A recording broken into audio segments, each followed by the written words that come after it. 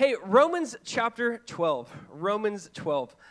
Last week, we started a series simply called Real Talk, and here's the hope, or here's the thought. This year in 2020, we started off by going through the book of Jonah. We went through all of Hebrews, basically spent this last full year in Hebrews. And then as we're praying about just what's next in this moment, we're praying about really specifically, what would God say to us, our church here in South Florida, 2020, right here, right now? If you think about an epistle, a letter written to the church, Paul, like in Galatians or Ephesians or Philippians, he would address specific issues, divisions, moral failures. He would speak encouragement in life. He'd address real life issues and topics. And that's where the Holy Spirit was speaking into a specific community at a specific point in time that obviously is ageless and for us today.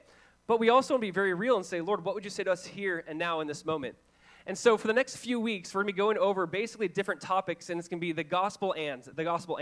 So last week we did the gospel and grief. Today we're going to talk about the gospel and honor. And over the next few weeks, we're going to look at the gospel and politics, the gospel and race, the gospel and justice, the gospel and spiritual warfare. And it's going to be so fun.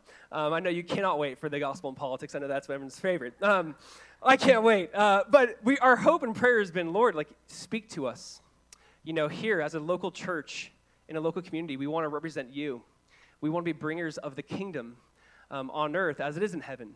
And so we do want to address real topics, but from this perspective of the gospel, meaning how does the good news of Jesus, how does the truth of Jesus, how does the truth of Jesus' death and resurrection speak into these topics, and what does that mean, and what does that look like? And so our hope is just to unpack this.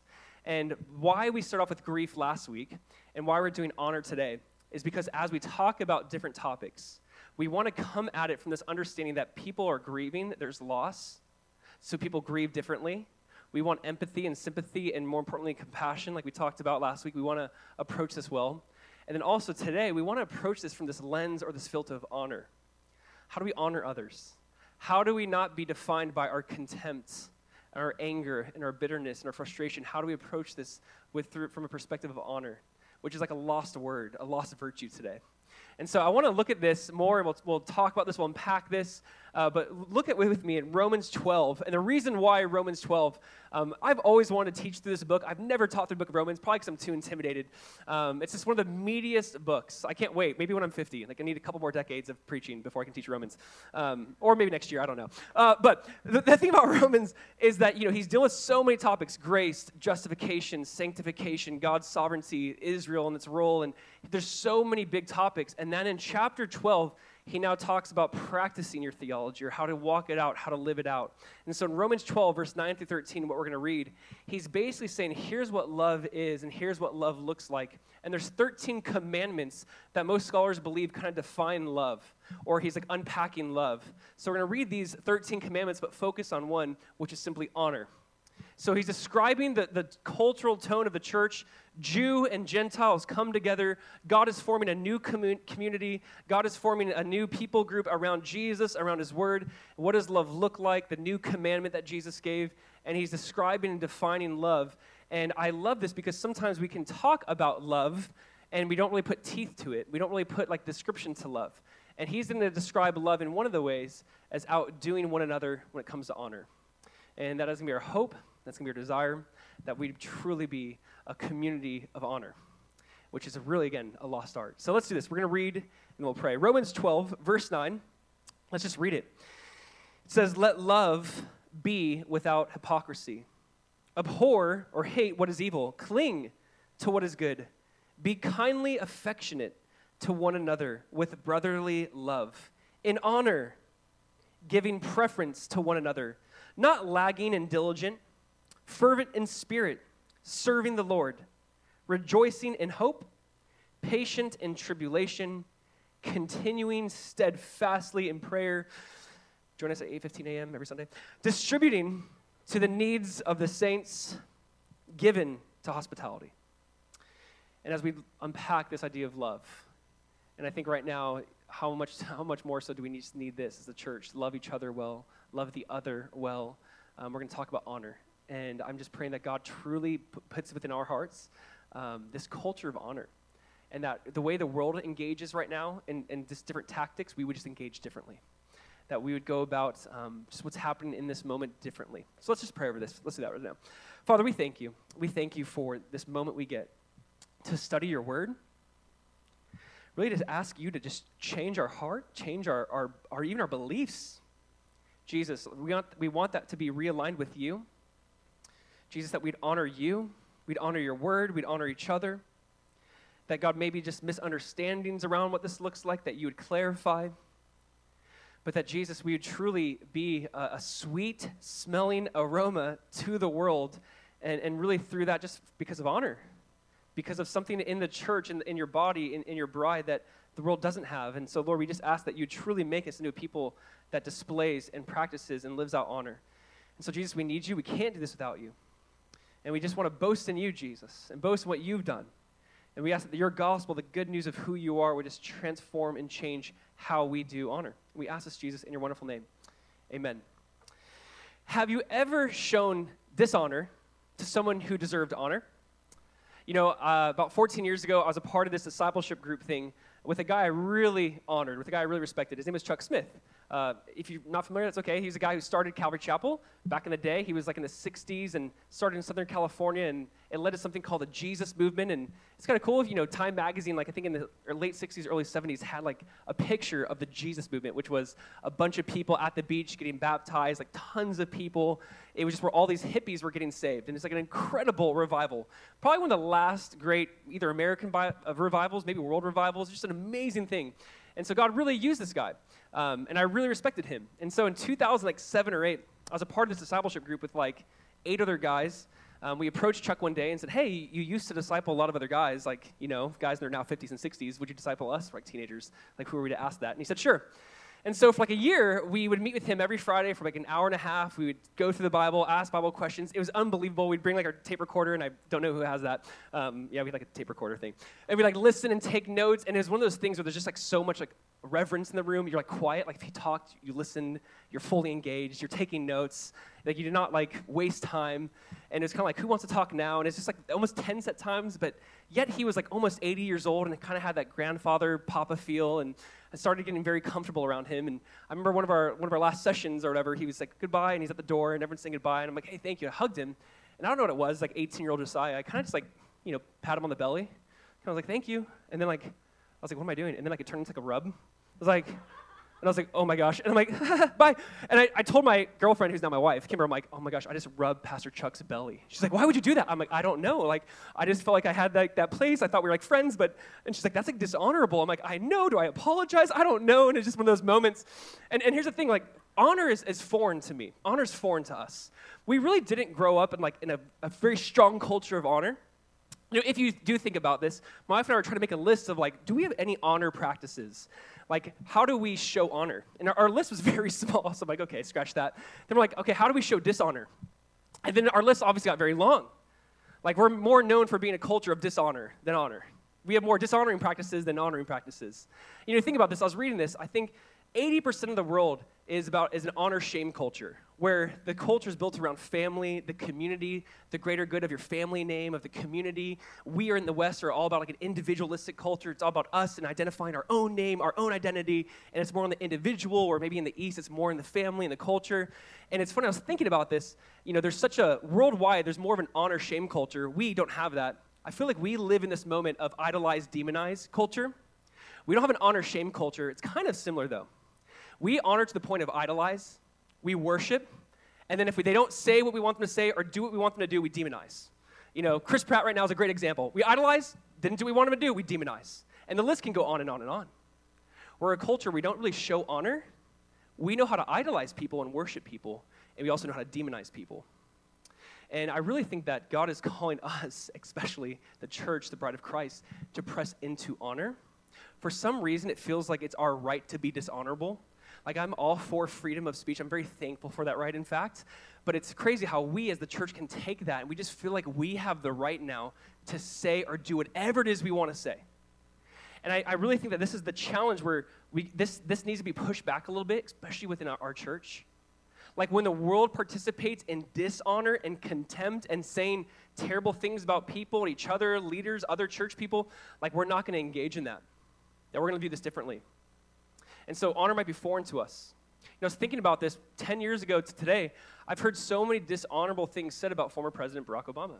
I've heard so many dishonorable things said about current President Trump. And this is not okay. This is not acceptable. We gotta understand something, you guys. There has to be this idea where we can disagree with someone, even strongly disagree with someone, but still honor them in the process. And so what does this look like? How do we do this? Again, like even me, I'm still processing this. I'm trying to sit with this idea of honor because I might know about it, but I don't know if I've practiced it. I don't know if it's in my muscle memory yet. I don't know if I've truly carried this out. And I think about my experience of honor has been like, if I, growing up, didn't honor my coach or my teammates, I sat out. If I honored them, I played. Like, it's almost like my experience of honor was only for personal gain and benefit, not honor for the sake of honor. And so I really believe we have a moment right now where God is saying, listen, I know how the world talks about other world leaders. I know how the world even the church might talk about other churches and the way they do church or styles of worship or styles of preaching. I know how they do that, but we're not going to engage with dishonor, but with honor. We can disagree with the idea and the belief, but we're going to honor the person in the process. And so this is going to be different for us. And this will be challenging. And I'm praying that God speaks and moves. Are you guys ready? You ready for this? Yes? Okay, so here's what I want to look at. Just really two big thoughts today, and we'll kind of unpack this. I want to look at where we're at and where we want to be. So where we're at and where we want to be. Here's where we're at. We're in a culture of contempt. Where we want to be is a community of honor. We're in a culture of contempt. We want to be a community of honor. So let's look at a culture of contempt. The opposite of honor is not necessarily dishonor. I would say it's probably contempt. I mentioned this book before. I highly recommend it because this chapter is primarily about today. But there's a book called Beautiful Resistance, and by John Tyson. He talks about this idea how your honor must resist contempt. And here's how he describes contempt. Contempt is the feeling that someone else is beneath consideration, worthless, deserving of scorn. And someone else is beneath you. It's basically you're seeking to diminish the person's value. You're seeking to diminish or demean or dehumanize, maybe even demonize the other. Contempt is this position in your heart where then you begin to look at someone and say, oh, you believe that?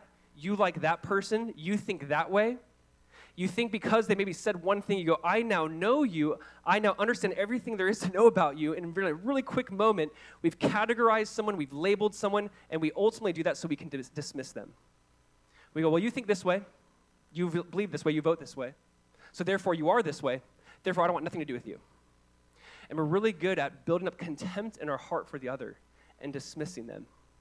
And really, essentially, it's just another form of hatred. It's another form of anger. It's just another form of, Jesus talked about this in the Sermon on the Mount. He's talked about, it's not just, do not murder someone, but when you have hatred in your heart, you've murdered them. And then he goes on to say, even if you say, call someone raka, meaning you fool, empty-headed, he goes, you're in danger of hellfire. The point being, once you build contempt in your heart and you go, you are now less because your views make you less, in my opinion. He goes, you're in danger of contempt. And so we want to talk about this. So contempt is that feeling where someone's beneath you. Honor is the call to recognize the value someone possesses and esteem that person rightly. You're trying to esteem that person the way God has made. You're trying to esteem them the right way. You're trying to lift them up. You're esteeming. You're lifting them up. Where contempt, you're kind of putting them down. So let's just unpack this a little bit. One author went to talk about contempt, and he said it this way. He says, people speak with incredible contempt about, depending on their views, the rich, the poor, the educated, the foreign-born, the president, or the entire U.S. government. It's a level of contempt that is usually reserved for enemies and more time except that now it's applied to our fellow citizens. Unlike criticism, contempt is particularly toxic because it assumes a moral superiority in the speaker. Contempt is often directed at people who have been excluded from the group or declared unworthy of its benefits. Contempt is often used by governments to provide rhetorical cover for torture or abuse. People who speak with contempt for one another will probably not remain united for long. It's interesting. It seems as if right now we're in a moment where people are building a following, building their business, building their brand through contempt. It's almost like the more angry you are, the more bitter you are, the more frustrated you are at the other, the more your following grows. And we're building communities. Think about this. We're building communities around contempt. It's almost like these anti-tribes where I'm not known for what I'm for. I'm just known for what I'm against. And you're building community by what you're fully against. And the Bible has called us not to be known for what we're against, but what we're for. We want to be for a culture of honor. I thought it was so good. A senator wrote about this moment we're in of contempt. I actually want to read what he said. So here's what he said. He says, our isolation has deprived us of healthy local tribes with whom we share values and goals and ways of life that uplifts us. And so he says we fall into anti-tribes, defined by what we're against rather than what we're for. It's a sorry substitute for real belonging, but it's better than nothing. We might not have much in the way of community, but at least we aren't as ludicrous as the sanctimonious liberals on MSNBC or as absurd as those blowhard conservatives on Fox. There's something comforting in joining people of a similar mindset, to denounce them. No one wants to sit alone. And so, liberals and conservatives no longer believe the same things. We don't understand how our opponents believe what they believe. And it's supposed to be soothe. We soothe our lonely souls with the balm of content. We soothe our lonely souls with the balm of contempt. We're like calming ourselves. We're finding almost like it's therapeutic for us by being contempt together, by being angry at the other together. Like, I can't believe they would. I can't believe he or she said. And we're finding community through anti-tribes. And the enemy's playing off this. And it's happening in the church. And the reason why we're even doing this series is we're trying to say, listen, we're not going to let the enemy turn one community into two different expressions. We're not going to let it be a left versus right. The reason why we're doing this whole idea is we are one body, one baptism, one Lord, one Spirit, one God. And we're going to fight for honor. And we're not going to put up with this. We're not going to let it in. We're not going to participate in maybe what we once participated in. You can, again, strongly disagree with someone, but still show them honor. Actually, one Supreme Justice, his name was Antonin Scalia, passed away in 2016, but here's what he said. He says, I attack ideas, I don't attack people. And if you can't separate the two, you got to get another day job. And that's the idea. We're not going to attack people in the process. Can you attack ideas that might be harmful? Yes, but we're not going to attack people. And we're going to go about it with honor. But right now what's happening is we're just attacking people. And the church, you guys were called to a higher standard. And you know, this is the thing. Like, we can almost get contempt with each other. We can get tempted with everyone and anything. It's, you know the saying, familiarity breeds contempt, right? You can be around the church so much that you can get contempt for God. You can be around each other. You don't appreciate what God's doing here, what's happening here. We can build up contempt because we're just familiar with it. We got used to it. And we're not really appreciating what we have in the moment we're in. This was happening to the nation of Israel. When God delivered the nation of Israel from Egypt, from Pharaoh, and he crossed them over the Red Sea, and they're in the wilderness, and then God's providing manna from heaven, and God's providing quail, and water's coming out of rocks, and God, time and time again, through just miracle after miracle, is providing and showing up and showing his goodness. The people were miserable, and they're complaining. God delivered them from the slavery of Egypt, but he couldn't deliver them from the slavery of themselves. Like, they were delivered from the tyranny of Pharaoh, but not the tyranny of contempt. And you see, they're at one point in time just going, God, we wish you left us there as slaves. We'd rather be eating leeks and onions than be here in the wilderness, and we'd rather be slaves again. And then God asked Moses this question in Numbers 14:11. God said to Moses, listen, how long will these people treat me with, say the word, contempt? How long will they refuse to believe in me in spite of all the signs I performed among them? That familiarity for them bred contempt. How long will they treat me? How long will they not appreciate what I'm doing? It's interesting how contempt can make us not appreciate the goodness of God, the grace of God, the mercy of God, that when you get this built up and you look down on someone as the other, the lesser, we can do that with God and say, God, where are you in this moment? And they're developing contempt. After miracle, after miracle, after miracle, they saw this contempt in their heart, even towards God. I mean, we see this so clearly in Jesus' life and ministry. Jesus, who is Messiah, Son of God, when he came to his own hometown, was completely rejected. And I do want to read the story because I think it just fits so well with the topic in the moment. If you would turn to Mark chapter 6, but I want to read this to you. It's a very familiar passage, but I want you to see this under this mindset of familiarity breeds contempt, and we see this clearly with Jesus in Mark 6. Listen to this. It's Mark chapter 6, verse 1.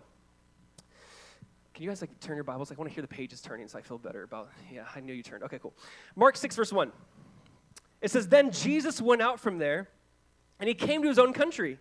And his disciples followed him. And when the Sabbath had come, he began to teach in the synagogue. And many hearing him were astonished, saying, where did this man get these things? And what wisdom is this which is given to him, that such mighty works performed by his hands? Is this not the carpenter, the son of Mary, and the brother of James, Joseph, Judas, and Simon? And are not his sisters here with us? So they were offended at him. That makes sense. But Jesus said to them, a prophet is not without honor except in his own country, among his own relatives, and in his own house. Now, Jesus could do no mighty work there except that he laid his hands on a few sick people and healed them. And he marveled. Jesus marveled because of their unbelief. Then he went about the villages in a circuit teaching. This story is so great. I mean, Jesus goes into his hometown. Like, isn't that Jesus, the son of Mary? Jesus is doing miracle after miracle, speaking wisdom and truth in life. They recognize there's something different about him, but they go, no. We saw this kid grow up. Is this not the son of Mary? Isn't this the carpenter's son? I mean, we know him. We know his siblings. There's no way. There's just no way. And Jesus made that classic statement or phrase that we quote a lot, but a prophet is not without honor except in his own country, meaning a prophet has honor everywhere except his own country.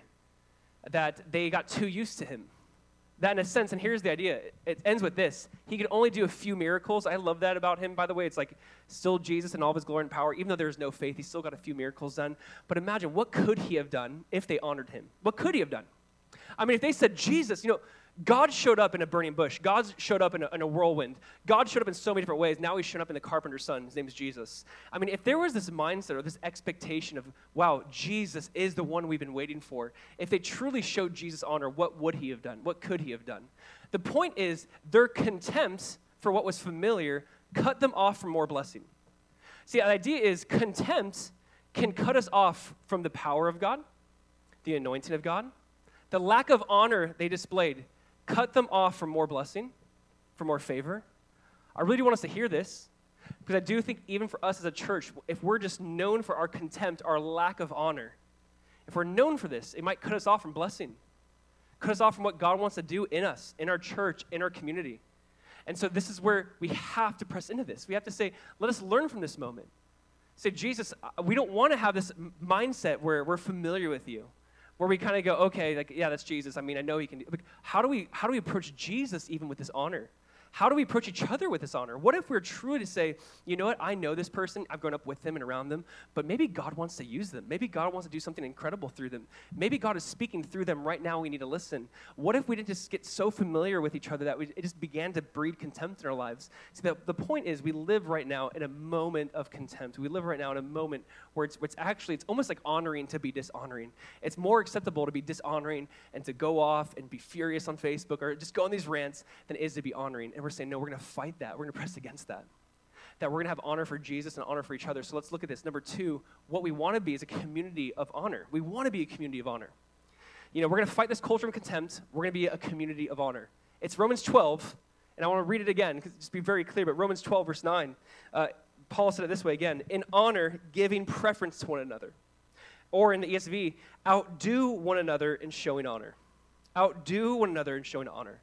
This word honor in Greek is just time, and it just means to value something or to prize something. That I honor you, or you honor someone, you're valuing them, you're prizing them. They bring value to your life. You prize them for who they are. There's almost the idea, you get the word honorarium. An honorarium is basically like a gift, or it's like a financial blessing. Maybe someone comes in here and speaks, and they bless us. They bless our community. They deposited value to us. We would give them an honorarium, a really small one because we're a small church, but a small honorarium, and just saying, thank you. We honor you. We honor what you've given us. We honor what you shared with us. And a lot of times we'll honor people financially, but the idea was like you're valuing, you're prizing, you're showing people you honor them. The idea, again, honor is the recognition of the value, contribution, and importance of others. It's the recognition of the value, contribution, and importance of others. And you're saying, we honor you. I value you, your contribution. I recognize you, the value you bring to this. And it's very hard because, listen, people are flawed. People will make mistakes. We're not going to be able to maybe respect every decision someone makes, but how do we honor them and the position and the authority that person has or brings? And I want to be really clear because we kind of get it confused. There's a difference between glory and honor. There's a difference. Glory is that intrinsic value. Like that mountain or whatever is glorious. It has value whether or not I even recognize it. It just has like value. There's power to it. So listen, God has glory. Whether or not creation ever says, God, you are glorious, doesn't matter. God is still glorious. When we say, God, you're glorious, we're honoring him. We're realigning the truth of God is glory. We're realigning it with our honor. We're saying, God, we're going to honor you. We're going to realign truly who you are with what we believe, what we say, what we do. And we're going to honor you by realigning our lives with the true glory you have. So this glory is like this intrinsic thing God has. C.S. Lewis said it this way. He says, A man can no more diminish God's glory by refusing to worship him than a lunatic can put out the sun by scribbling the word darkness on the walls of his cell. We can't do anything to take away from the glory of God. God is glorious. But how do we now give him honor? How do we join in with creation and give him honor? How do we recognize that? You know what I love about, I've mentioned this before, but what I love about worship, the call to worship, so at 9:15 or 11:15, when we say, hey guys, welcome, we're going to worship now, you know what we're doing? We're basically joining all of creation with worship. Like creation's already worshiping God. In heaven right now, there's already worship happening. And when we start our worship, our praise, we're basically saying, let's join in with heaven right now. Hey guys, like we're live streaming with heaven. It's like you're jumping in with heaven because they're already worshiping. And so be here for that. Like, come on. We want to join in with heaven when it comes to that. And say, yes, let's be a part of this moment. We're giving you glory. You already have glory, and we're giving you honor. We're realigning our honor with who you truly are, your glory. You know, we see this in Revelation 5. We see this idea of glory and honor. You almost always see glory and honor like side by side in the scriptures. And we see this in Revelation 5. Listen to this. Revelation 5. It's this picture of heaven. John says, then I looked, and I heard the voice of many angels around the throne, the living creatures and the elders.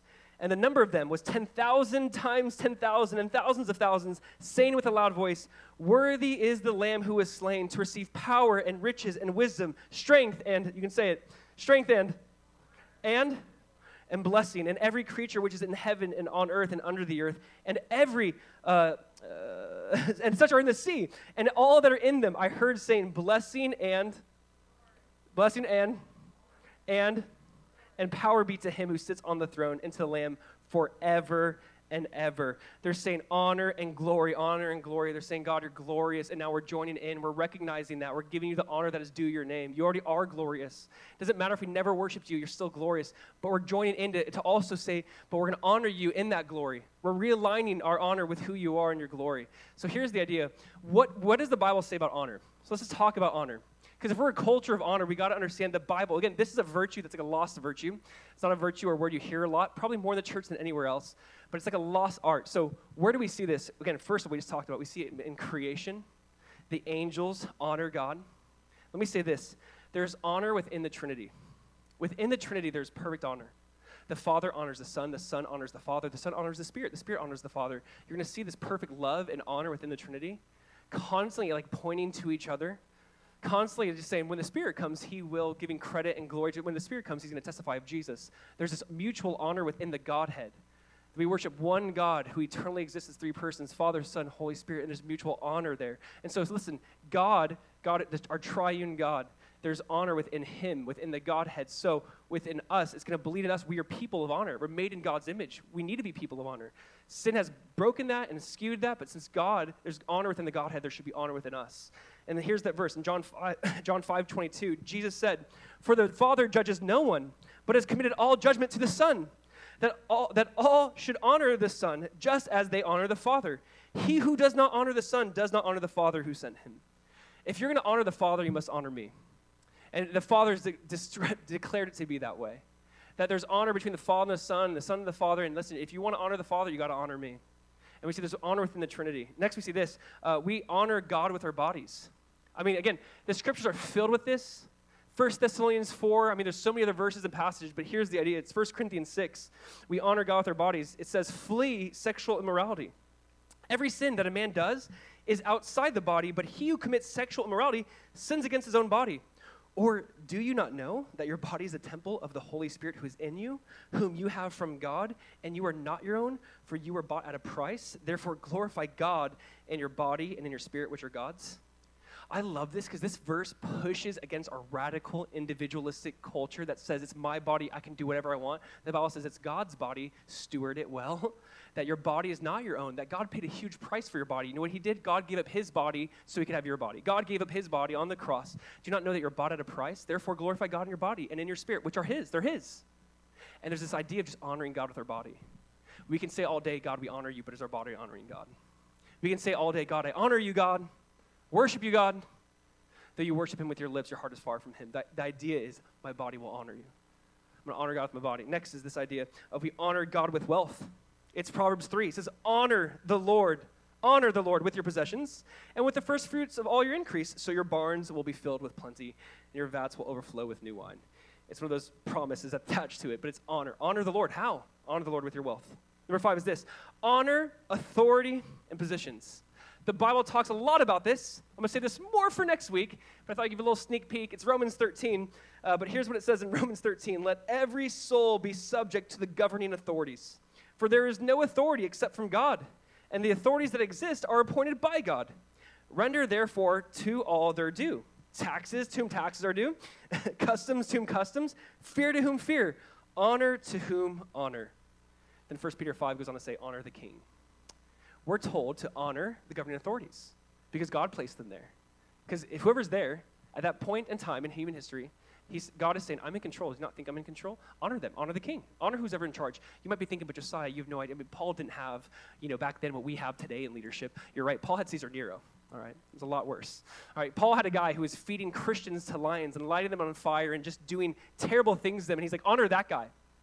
Honor that guy. Honor the guy who's going house to house and bringing terror. Honor the guy who's blaming Christians for the Roman fires. Honor that guy. Honor the king, Peter says.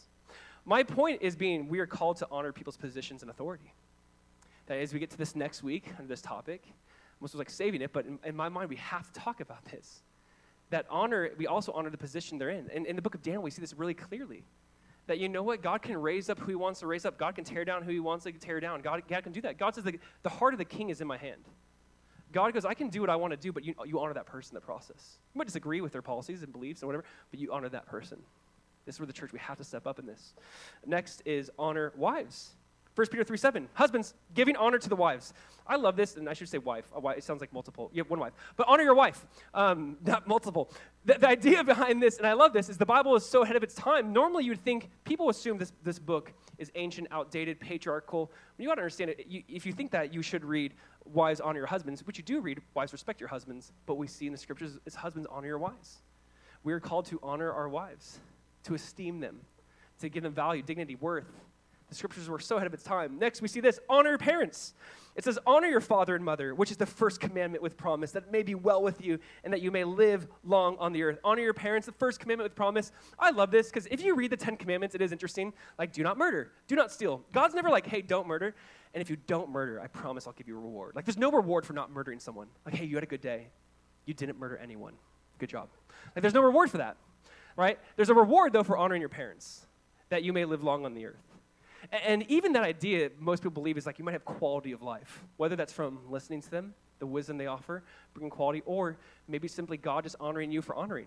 Maybe God's giving you quality of life, even if your parents never had anything good to say, even if they had never anything to add value to you, but you know what? You honor them in the process. God says, I will honor you. It's a first commandment with promise.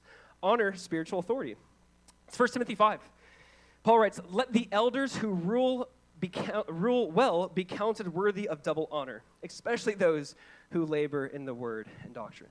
I was going to make this the whole sermon today, but no, I didn't write this, you guys. No, but honor those who are investing in you spiritually. We're told to show double honor, and this is really interesting, actually, because double honor to those who rule well or elder well over you spiritually, but then the only other time we kind of see this idea of double honor is also to honor those who are unseen. To honor the unseen parts of the body of Christ, the unseen service to Jesus. That's the next thing. It's honor the unseen service or honor the unseen members. 1 Corinthians 12 says this, those members of the body which we think to be less honorable, on these we bestow greater honor. And our unpresentable parts have greater modesty, but our presentable parts have no need. But God composed the body, having given, listen, greater honor to the part which lacks it, that there should be no schism in the body, but that the members should have the same care for one another. If one member is honored, all the members rejoice with it. There are so many unseen things that are happening here that Paul says, God, we're going to give greater honor to, God gives greater honor to, and we want to do that. Guys, every week people come here to set up, to tear down, to prepare for worship, to do kids ministry, to pray, to put snacks out. I mean, every week there's people, this labor of love. And can we just give them honor? Can we say thank you to those who serve the unseen body? You can clap. Say thank you to the unseen parts of the body. And you're probably clapping for yourselves, to be honest, because that's so many of you. And we just say thank you. We want to honor those unpresentable, unseen parts where God obviously sees, and there's a greater honor there. Next is this. We're going to honor all. If I haven't said everything, like if you're like, Josiah, what else is there? 1 Peter 5:17, I love this. Peter's like, by the way, just honor everyone, all right? Honor all. So here's the idea. The operating system of heaven, the way heaven works is this, honor. That we're going to look a lot different than the world, but do we? That we're called to have greater honor, but do we see that? And this is one of those things I'm guilty of where I hear conversation or talk about someone or something and I want to participate in because I'm like, yeah, I don't like that either. And I want to jump on board. And it's like, here's what we're called to do. We're called to show honor to the person, to realize and recognize that God has placed someone or something in that position, in that place. And say, we're going to honor that position itself. We're going to honor the king. We're going to show honor when it doesn't feel like showing honor. Paul did this so well. Paul was constantly thrown before leaders who beat him up, abused him, falsely accused, falsely beaten. And when you read Acts, Paul was showing honor throughout his whole speech. The high priest who beat him. And Paul said something one time, and he's like, oh, I shouldn't have said that. You're a high priest, and I should show you honor. Paul was constantly showing honor. And here's the thought for us. Listen, we live in a moment where people are trying to deconstruct honor, and it's hard to be honorable or live honorable or to show honor. And we're saying, no, we're going to fight for this. When other people will participate in contempt towards the other, towards person, towards maybe even their beliefs, and now they get this sense of arrogance where I know that you think this way, therefore you are this way, therefore, again, I label you and I dismiss you and I want nothing to do with you. We're not going to participate in that. That's an image bearer of God. We're going to view them differently. We're going to participate in honor differently. So let's talk about this honor filter, Because Paul says in 2 Corinthians 5:16, he goes, therefore, we now no longer regard any man after the flesh. Meaning, we're not going to look at people the way other people look at people. We're going to look at people the way Jesus sees them. We're going to regard no one after the flesh. We're going to see people in a new light. We're going to look at people the way God looks at them. That we're going to have a different filter in which we view people. Because it's easy for us to see what everyone else is seeing and to say what everyone else is saying, but we're going to have a different filter. And this filter is going to be an honor filter. And so here's that honor filter. In this book, Beautiful Resistance, I mentioned earlier, the pastor gives over 6 ways, or 4 ways, but we had 6 ways to just view people through this lens of honor. All right, to view people through a lens of honor, here's the idea. If you're taking notes and you're wondering, how do I show honor when someone doesn't seem to be living honorably? How do I show honor when I don't feel like they deserve honor? Here's the first thing. Honor others' stories. Honor others' stories.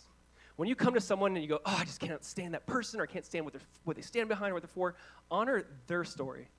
God, the way God has made them and wired them, what God has done in their life. Know that person has a background where they probably have suffered. They've probably gone through some things like you've gone through some things. There's probably some different moments in their life that have defined and shaped who they are or why they are the way they are. And we're going to seek to understand their stories. You know, knowing that everyone went through kindergarten and knowing that everyone went through those awful middle school years, we're going to have a little bit more honor in that moment. Like, oh, you went through that too? I did too. That's awful. Awesome. We're going to show honor when we understand their stories. Next is this. We're going to honor others' callings. We're going to honor other people's callings. Not everyone has the same calling here. That's a beautiful thing. You know, we look at Psalm 139 where he says, you are fearfully and wonderfully made. And we're like, oh, God, Josiah, me, I am fearfully and wonderfully made. What if we read that like you, that person next to me, that just really frustrates me, they are fearfully and wonderfully made. Like, I'm going to honor the calling God has on their life, that God has a unique call and anointing and gift on their life. And I'm going to honor that call. I'm going to honor what God has placed on them. That's going to be a filter in which we view people. And then we're going to honor others' sacrifices. You know, a lot of people have sacrificed a lot, whether for the position in or what they're doing, or even I think about this church, a lot of you have sacrificed a lot to do what we do. We honor that. You've made sacrifices. Thank you. Jesus sees that. If no one ever sees you, Jesus sees you. But we're going to do our best to honor those sacrifices that the other has made. We're going to also do this. We're going to honor others' gifts. We're going to honor others' gifts. We're going to say, God has given you specific gifts he has not given me. God has blessed you in ways he has not blessed me, and I'm going to honor that in you. That you are an expression of the body of Christ. For 1 Corinthians 12, and I'm so thankful you have a different gift. So when the church wants to be at odds with each other and fight with each other and say, well, why do you care about this and why do you care about this? We're going to honor this other person's gift and say, you know what? You have a gift on your life and you have a calling on your life that makes you so passionate about this. And I honor that and I see that. And before we dispute it, we're going to honor it. And then we're also going to honor others' authority. We're going to honor others' authority. It is Romans 13 like we talked about. But God has given people positions or authority. And we're going to honor that. We're going to honor that place. Because ultimately, we're going to realize that God can raise up and God can tear down and God's in control, and we're going to honor that authority that they have in their life and the authority in which they carry themselves, the authority in which they do ministry, and we're going to honor that. And lastly, we're going to honor others' futures. You know, because right now, here's the idea. You get when you meet someone, encounter someone, you had a bad experience with that person or a bad moment, you're like, I don't really like that. Listen, you saw someone at a point in time in their life, and you have no idea where they're at in their journey and no idea what God is doing in them and what he will do in them. And we're going to honor this person's future because we go, God, we believe and we trust that you are you're taking us from glory to glory, that you're making us more into the image of your son, Jesus. I'm going to honor what it is you're doing in them. And so we want to honor others' futures. We want to honor what God's doing in that moment. The reason why we're going through this and talking through this, you guys, is because in this moment, in 2020, probably one of the things that has broken my heart the most is the contempt. is the lack of honor. And when I think about 2020, going, God, what do you want to speak to our church about? It's weird to make honor one of the topics, but you go, but it's one of the most dishonoring moments and cultures and generations we've ever been in, and let it not be so for the church. Let it not be so for the bride of Christ. That we're going to press in, that when other people, and they're saying what we want to hear, we like what they're saying, and we agree with them, but how they're doing it and how they're diminishing others in the process, we're not going to participate. That we're going to honor the position, we're honor the person that God has made them to be, or the position he's given them, but maybe we're just not going to honor their beliefs and their ideas, and that's okay. You can honor someone and completely disagree with them. But for some reason, we've missed that in our moment. It's almost like if someone disagrees with you, you feel like they hate you. No, we can disagree with you and love you. We can disagree with you and honor you, and we're going to fight for that as a church. We're going to honor, even amongst disagreements, we're going to honor. And I would just pray that can happen at least here. And hopefully out in the world with non-believers, it has to happen. I've talked to some people more recently, and it's broken my heart where it's like, I don't know if I want to go to a church where people think this or believe this. I don't know if I want to go to church where people think this and believe this. It's like, man, I'm so thankful for the body of Christ and for the different expressions. And you know what? There's not one church with a left and a right. There's one church. And I just want to fight for one church, one baptism, one Lord, one body, one spirit. Like that's the stuff, we're going to fight for that. We're going to fight to honor. There might be different expressions, there might be different beliefs, but we're going to fight for, you know what? Jesus is central. Jesus is the focal point. Jesus is the head of the church. We are to the body, and he is over it all, and we're going to fight for this. We're going to fight to honor each other in this moment, in this process. But here's what I've really been sitting in. I think the lack of honor we've seen is honestly because we don't know what it's like to honor God anymore. Like, I think that we're not seeing honor with each other because do we even honor God? Do we truly honor God? I think of what Jesus said in Matthew 15:8. Jesus talking to Pharisees, and he pulled from Isaiah, but he's like, these are the people that honor me with their lips, but their heart is far from me. And I think that I don't want to fall into that category because it's very easy for me to fall into that category of, God, I honor you with my lips. Is my heart far from him? Is my heart near and dear to him? Do I check the box and believe the right things and I can say I honor him, but do I truly honor him in my actions, in my practices, in my behaviors, in my attitudes? Is my heart near to you? That Jesus is, me honoring you is not to get something from you. Me honoring you is not for me to benefit just for the sake of you are worthy of glory and honor. That I want to realign my honor with your glory, with who you are. You know, Malachi 1, God had this question for the leaders, and then he asked the people of Israel this, but God had this question in Malachi 1. He says, a son honors his father, and a servant his master. If then I am the father, where is my honor? And if I am a master, where is my reverence? Says the Lord of hosts. Because if I'm a father, where's my honor? If I'm a master, where's my honor? You show honor to everyone and anyone, but what about me? And ultimately, I think this call to honor is a call back to honor Jesus, a call back to honor the Father. That Jesus said in John 5, he who does not honor the Son does not honor the Father who sent him. That we can never truly honor God the Father if we don't honor God the Son. And he says, listen, it starts with honor. It starts with honor with me, and it'll bleed into your life. And I love this because we just went through a lot of verses, I know we went through a lot of verses. But the Bible is just jam-packed with this concept of honor. And I love Peter at the very end. He's like, just honor everyone. Just come on. Not honor the people you want to honor. Not honor people that you think you should honor. Honor all. Honor the king who's slaughtering the brothers and sisters in Christ. Honor that guy. And we're called to a higher standard of honor that doesn't make sense, that is not like the world, because the way of Jesus is just different. The way of Jesus is the straight and the narrow. It's the hard path. It's the path where he's like, how can you honor that person? Because I'm going to honor that person. I remember years ago, a pastor named Louis Giglio got invited to pray at Barack Obama's inauguration. And I remember the church was so furious. Why would you go pray? And it's sad that he had to even go, because I'm asked by a world leader to pray over him in the nation. How can I pass up on that? How can I pass up on an opportunity to pray over our future president and to pray over our nation? I'm not going to pass up on the opportunity. Whether or not you like him or agree with him, I'm not going to pass up on that. And the point is, church, how can we do this? How can we not be so quick to say, I can't believe they're associating with, maybe they're not, maybe they're just showing honor.